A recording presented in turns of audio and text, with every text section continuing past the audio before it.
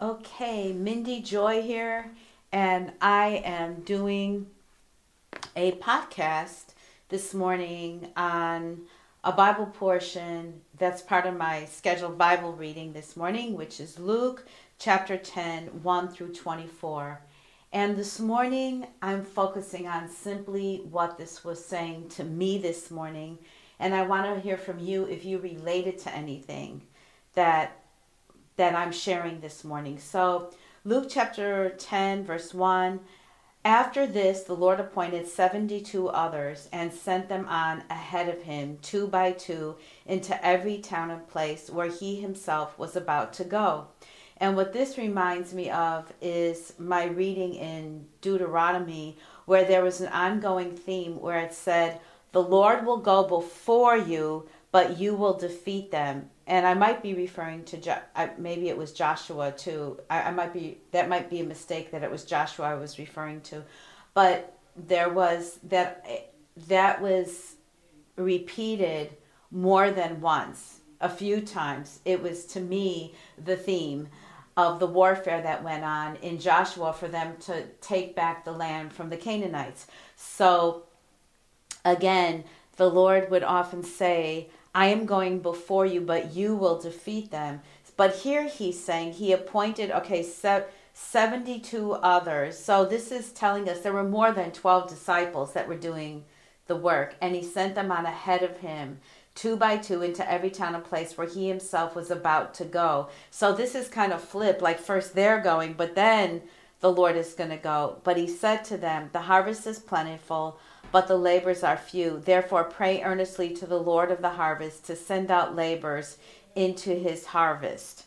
So this reminds me that even today, like as Christians, we have an enemy that tries to tell us to just shut up, just be politically correct, to when we pass by people that are on the street maybe crying or begging, don't stop and ask if you could pray for them because that might be dangerous. And yeah, there might be times, but I believe that we'll get that unction from the Holy Spirit, like just pass on by this time. But we're supposed to go forward. We're supposed to go forward and tell others that there's a God who loves them and there's a way out of what they're going through. Through Christ and his shed blood, not just through any old thing, but through Christ and his shed blood. And we may not have all the answers for them intellectually or even all the means financially to help them at that minute, but we can put in motion prayer for them. And so prayer is huge. It should not be, as a Christian, underestimated, the power of your prayers, not just for yourself, but especially through others. And it's kind of sad that God is saying, the harvest is plentiful. Like, to me, that might mean there's a lot of people ready to receive him, but very scary, mamby-pamby, lukewarm Christians who are afraid to say or do anything. And so going on, let's see, "Go your way, behold, I am sending you out as lambs in the midst of wolves." Okay, Jesus, that doesn't sound like fun.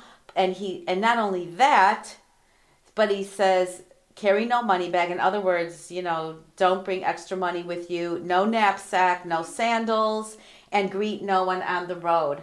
So he just told them to go, obviously don't bring a backpack and all your credit cards and all those things.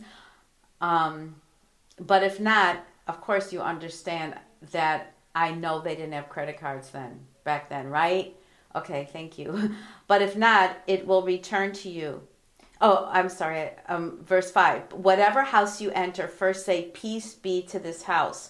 Why would we say that? Because Jesus is our Sabbath rest. He is the Prince of Peace. And he's now for us on this side of the cross. He's inside of us. But at that time, he anointed them that they, with power from on high, that they would be able to do this task.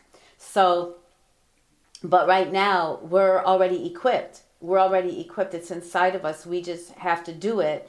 And it doesn't matter if we don't feel like we're ready for it. It doesn't matter if we don't feel that we're knowledgeable enough. If you know if you really believe that Jesus is Lord and that he endued you with power from on high. If you believe those scriptures and we keep quoting them, then you're ready for this. So I implore you to memorize some scriptures about the power you have in Christ.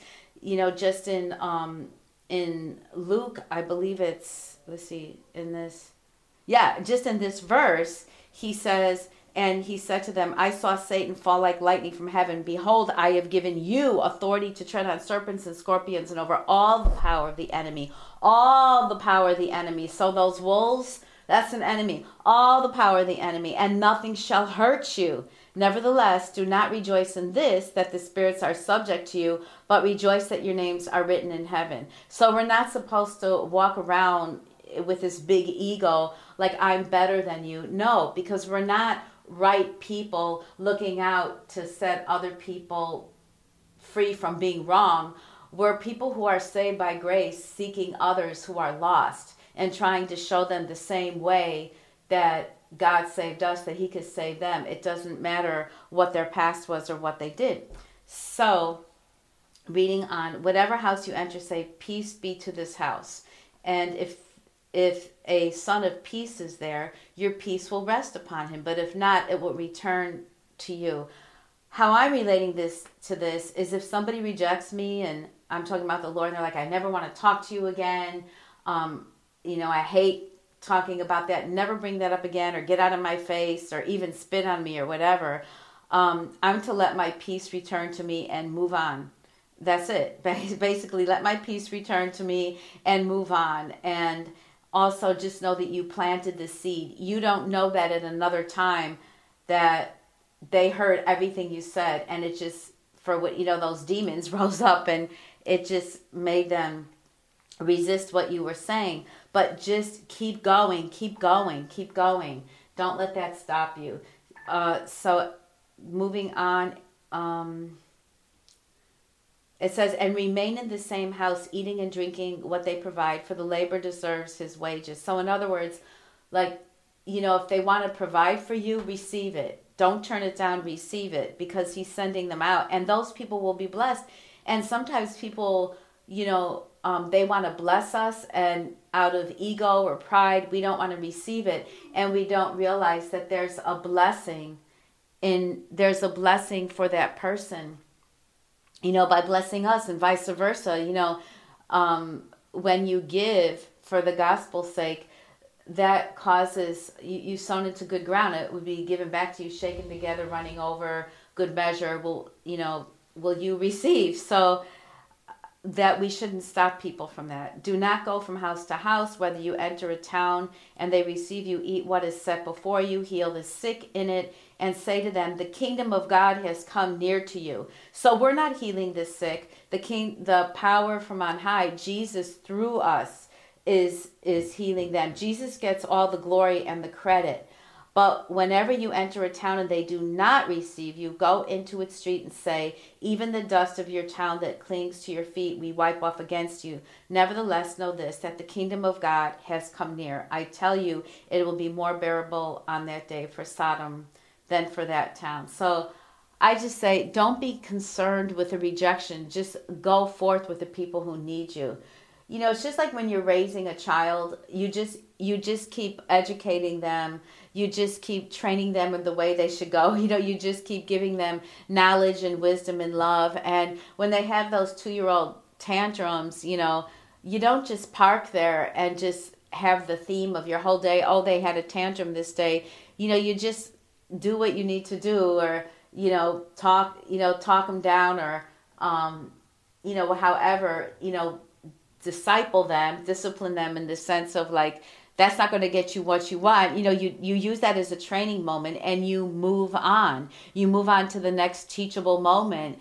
And so, I don't know, is that a good analogy or not? But the bottom line is, don't internalize it. It's not personal. Don't let it make you pause. Don't let it make you depressed, because it's designed for all of that. And that's not it. And there's no time to pause. There's no time to just go back in a corner and suck your thumb over our feelings got hurt. It's not us that they're rejecting. And remember that we rejected him too at one point. Most of us have. I know that I have. We made jokes, whatever. So not to be so high and lofty. It's just, we're just doing what we need to do. And then it's not really our responsibility how people, react or receive or don't receive.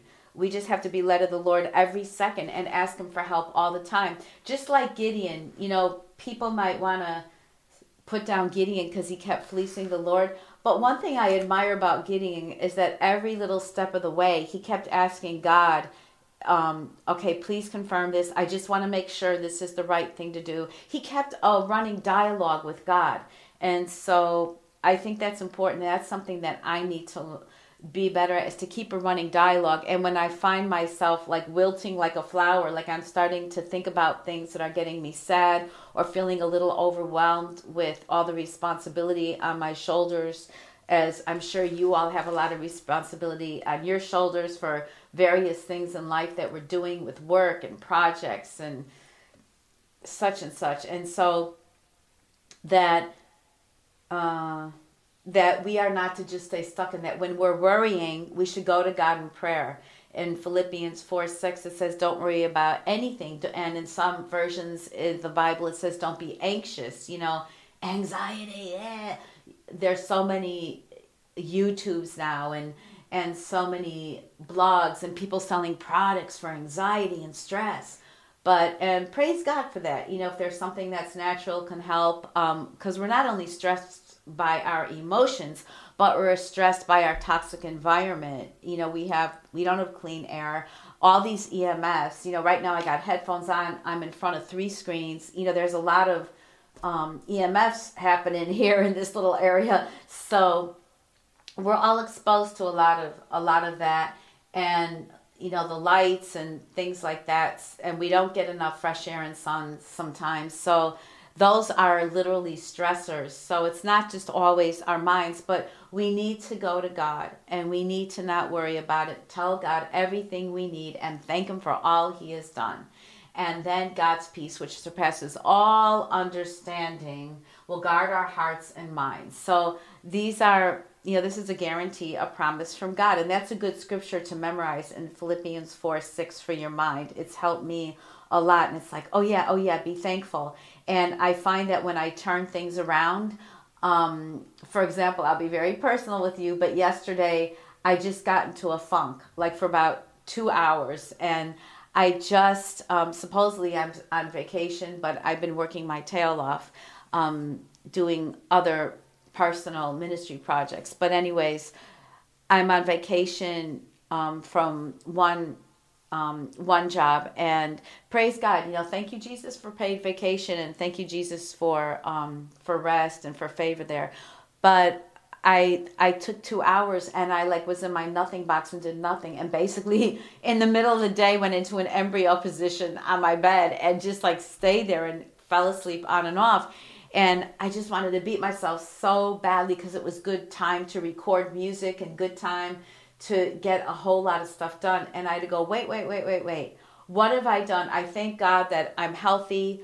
I have, good mind. I'm good on my diet. I have a beautiful marriage. And when I woke up this morning, I got a lot of things done. And it was just 2 hours out of 24. So it's like, move on.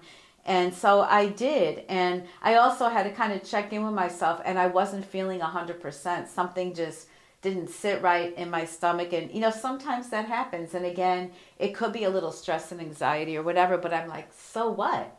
Devil, I'm not impressed. I'm moving on. This isn't that big a deal. And I did wind up vocalizing. And those of you who are singers know when you take a lot of air in your diaphragm and your stomach's already hurting a little bit, it's a little uncomfortable, but it was all right. And this one operatic song that I'm working on, I sang it maybe after I vocalized, I maybe sang it 6 times or something. And it was like, wow, I got my chops back kind of thing. So praise God for that. And then I'm going to skip to the verse that I just read recently to you, that in verse 17 it says, the 72 returned with joy, saying, Lord, even the demons are subject to us in your name. And he said to them, again, I'm telling you the scripture again. I saw Satan fall like lightning from heaven. Behold, I have given you listener who belongs to Christ Jesus, I've given you authority to tread on serpents and scorpions. Did you hear that? Serpents and scorpions represent all that little kingdom of Satan. And if you don't believe me that that's the interpretation, and even, okay, say like you want to argue that that's wrong, well, check out the next few words. And over all the power of the enemy. And nothing, my late pastor used to say, what is left out of nothing? And we would all say, nothing. And nothing shall hurt you. So don't be afraid, woman of God, man of God. Don't be afraid that the spirits are, nevertheless, do not rejoice in this, that the spirits are subject to you. So don't think you're like this bad mamma jamma and you're better than everybody else just because you got anointing, because everybody in the body of Christ, when they start using the power that God gave them, we all operate in power. So you're not better than, don't get into the I'm superior, but rejoice that your names are written in heaven. So Jesus was giving them a little bit of humility here. And I just wanted to talk about this verse right here, because this is like one of the, among one of the first scriptures that I was memorizing in my first year of really walking in the Lord in my 20s.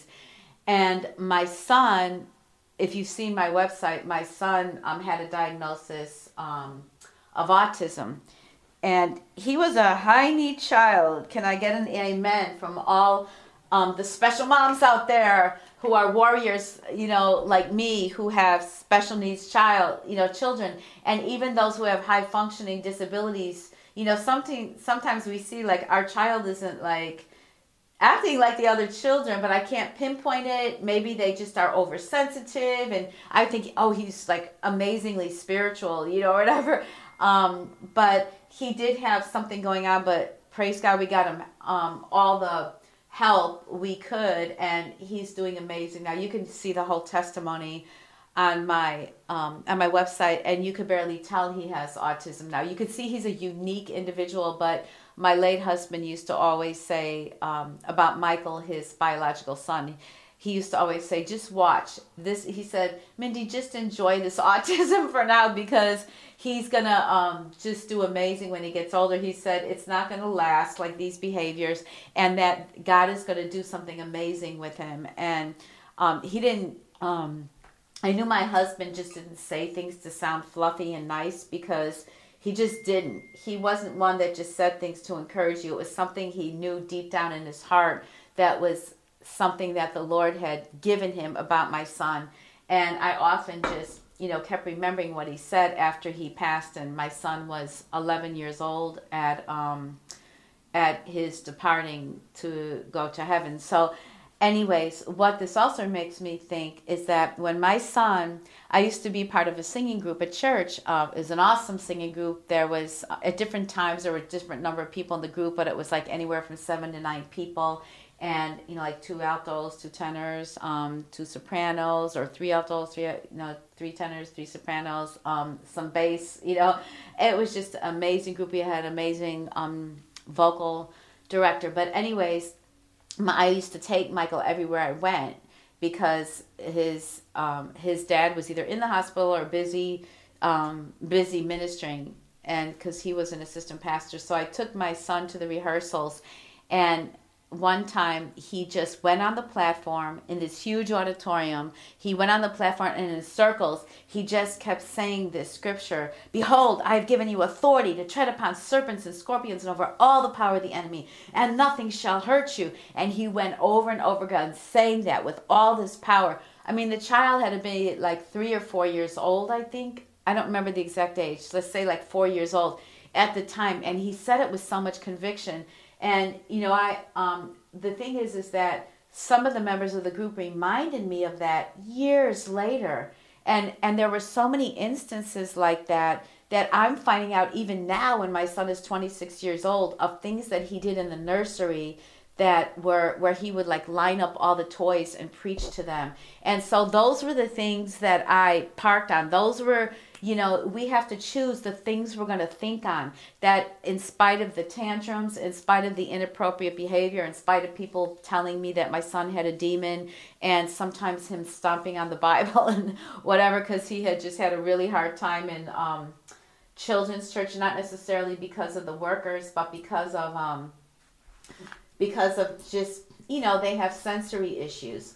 And so anyways, my point was that this scripture, like I said, this is what these scriptures speak to me. This is reminding me this. So I guess the Holy Spirit is telling me and reminding me that God is always doing things behind closed doors. And like a detective, are we noticing the gifts and the answered prayers we're getting throughout the day? Are we noticing it? I mean, did you pray a whole long time ago for something, whether to be married, or that you would have a beautiful marriage, or that you could have children, or that maybe even that you would be sober, or that you could be a normal weight? And if you check it out, it's like maybe some of those things have manifested. Even a broken marriage that got healed, God can fix anything. And or that you were once, in poverty, and now you're doing pretty good. Or how all the things that God got you out of, or all the things that we messed up at, and God, we were like, if you just fix this, Lord, if you just fix this, and He, and that we had grace and we had favor. And the thing is that at any time of day, like, just start thanking Him, just start thinking. It's like, do we realize how much we're a sum total of answered prayer? I mean, I know myself, it's like, I'm healthy today. Thank you, Jesus. I'm healthy. I eat well. I eat extremely healthy. There was a time I was so out of control with that, or I was anorexic. And I also, have people who love me. I mean, that's so much. I mean, if you have one person who loves you, that's one more person in this world than a whole lot of people have. I promise you that. And so, are we thankful? Are we thankful to have our limbs? We need to just be thankful where we're at, and the power that we have inside of us. So that just made me think, and that maybe just convicted me. God was working on my child when it didn't seem, his behavior was some of the worst. But those moments where God kind of like, He doesn't, I'm not saying God does this, but it was like, how I'm just using my own, rhetoric, vernacular, whatever, but it was like God was winking at me and saying, I got you, girl. It's like He was saying, it's all right. Like, this is going to be what's going to be of this child. Don't let go of that. You might see a whole lot of other stuff in the interim, but just tell the devil you're not impressed, and just do what you need to do. Don't hold back on having high standards for him. That was one thing. I had high standards for him. I didn't let him get away with rude behavior. And even people are, I taught him social skills. He was going to be grateful. He was going to be respectful to elders. He was going to know how to say yes, ma'am, yes, sir, where that was appropriate. And he did learn social skills. And I'm amazed that in his generation, I would really just going to jump out on a limb here and say he's got a whole lot more social skills than a whole lot of his peers, who weren't in this age of all the communication is through, social media. Like, they weren't really maybe taught social etiquette. Like, I had to really push on my son to compensate for not picking that up naturally. So that brought me into that subject. And then Jesus rejoices in the Father's will. It says, in that same hour He rejoiced in the Holy Spirit and said, I thank you, Father, Lord of heaven, that you have hidden these things from the wise and understanding and revealed them to little children.